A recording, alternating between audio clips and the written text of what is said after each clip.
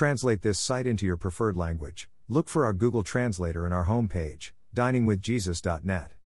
Traduce este sitio en tu idioma preferido. Busca nuestro traductor de Google en nuestra página de inicio va, diningwithjesus.net.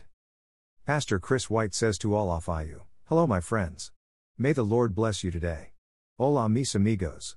Que el Señor los bendiga.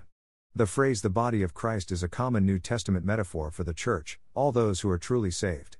The church is called one body in Christ in Romans 12:5, one body in 1 Corinthians 10:17, the body of Christ in 1 Corinthians 12:27 and Ephesians 4:12, and the body in Hebrews 13:3. The church is clearly equated with the body of Christ in Ephesians 5:23 and Colossians 1:24. When Christ entered our world, he took on a physical body prepared for him, Hebrews 10:5, Philippians 2:7.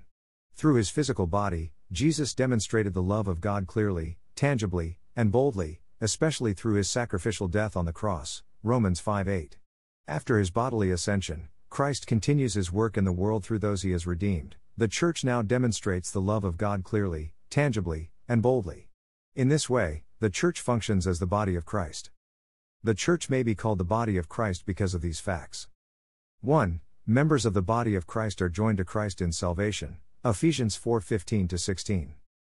2. Members of the body of Christ follow Christ as their head, Ephesians 1:22-23.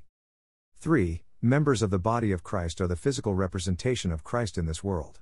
The church is the organism through which Christ manifests his life to the world today. 4. Members of the body of Christ are indwelt by the Holy Spirit of Christ, Romans 8:9. 5. Members of the body of Christ possess a diversity of gifts suited to particular functions, 1 Corinthians 12:4-31. The body is a unit, though it is made up of many parts, and though all its parts are many, they form one body. So it is with Christ, verse 12.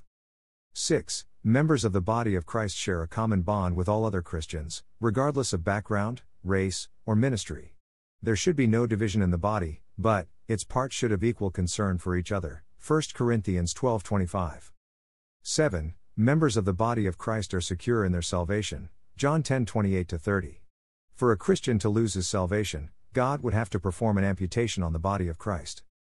8. Members of the body of Christ partake of Christ's death and resurrection, Colossians 2:12. 9. Members of the body of Christ share Christ's inheritance, Romans 8:17. 10. Members of the body of Christ receive the gift of Christ's righteousness, Romans 5:17. Thank you to Got Questions Ministries. Copyright 2002 to 2019 Got Questions Ministries. All rights reserved.